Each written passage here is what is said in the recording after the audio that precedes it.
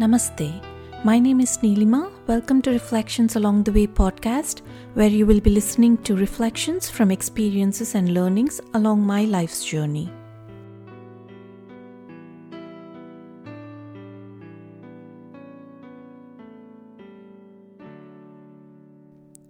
Before reflecting on the contents of the book Self-Unfoldment, I wanted to take a few minutes and introduce you to the author of the book, Swami Chinmayananda.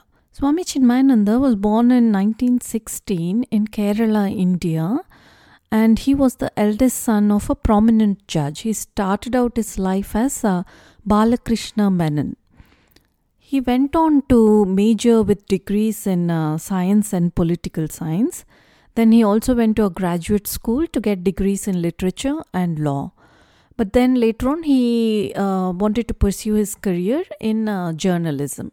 While working as a journalist, he joined the Indian freedom movement and he was imprisoned during that time. And while in prison, he got sick and he was admitted to a hospital. When he was in the hospital, he stumbled upon some articles on Swami Shivananda and he was intrigued by it. After his recovery and when he was back on the job, he wanted to go cover a story about the Swamijis, and because he was a skeptic, he did not believe in what they were doing and what they were teaching. So he went there to cover the story, and in the process of covering the story, he became an enthusiast of Vedanta and he became a student of Swami Shivananda. And later on, he went on to study under the guidance of Swami Tapovanam, who was one of the greatest Vedanta teachers during that time. He spent several years studying Vedanta under Swami Tapovanam.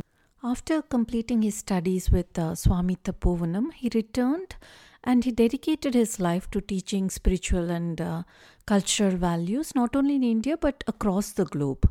Because his lectures were gaining so much prominence and attracted many people and was proving to be very beneficial, some of his followers decided to form an organization called Chinmaya Mission, and he was the head of the organization. This Chinmaya Mission was not only a vehicle for spreading the message of Vedanta, but also it oversees many cultural, educational and social service activities. Like they publish a lot of books, audio and videotapes. They have institutes on Vedantic study.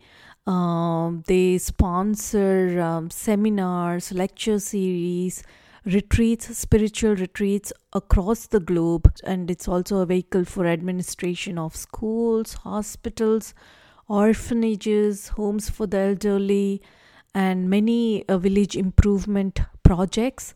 Swamiji has taped many of his lectures, and one of his greatest contributions, I think, is the videotaped commentary on the complete Bhagavad Gita.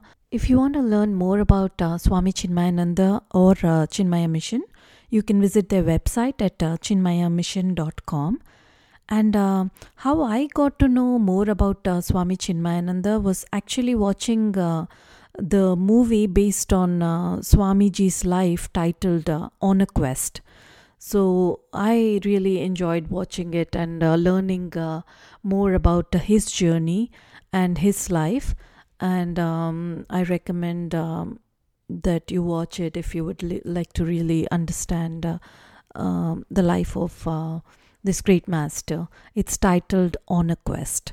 My salutations to this great master, Swami Chinmayananda, and all the gurus and the entire Guru Parampara, because of whom we have this wonderful knowledge at our disposal to study, understand, and live according to those teachings and understandings, so that we can live a happy, peaceful, meaningful, and purposeful life. Thank you for listening to today's reflections. If you would like to connect with me, please visit bluishmuse.com. Until next time, Namaste.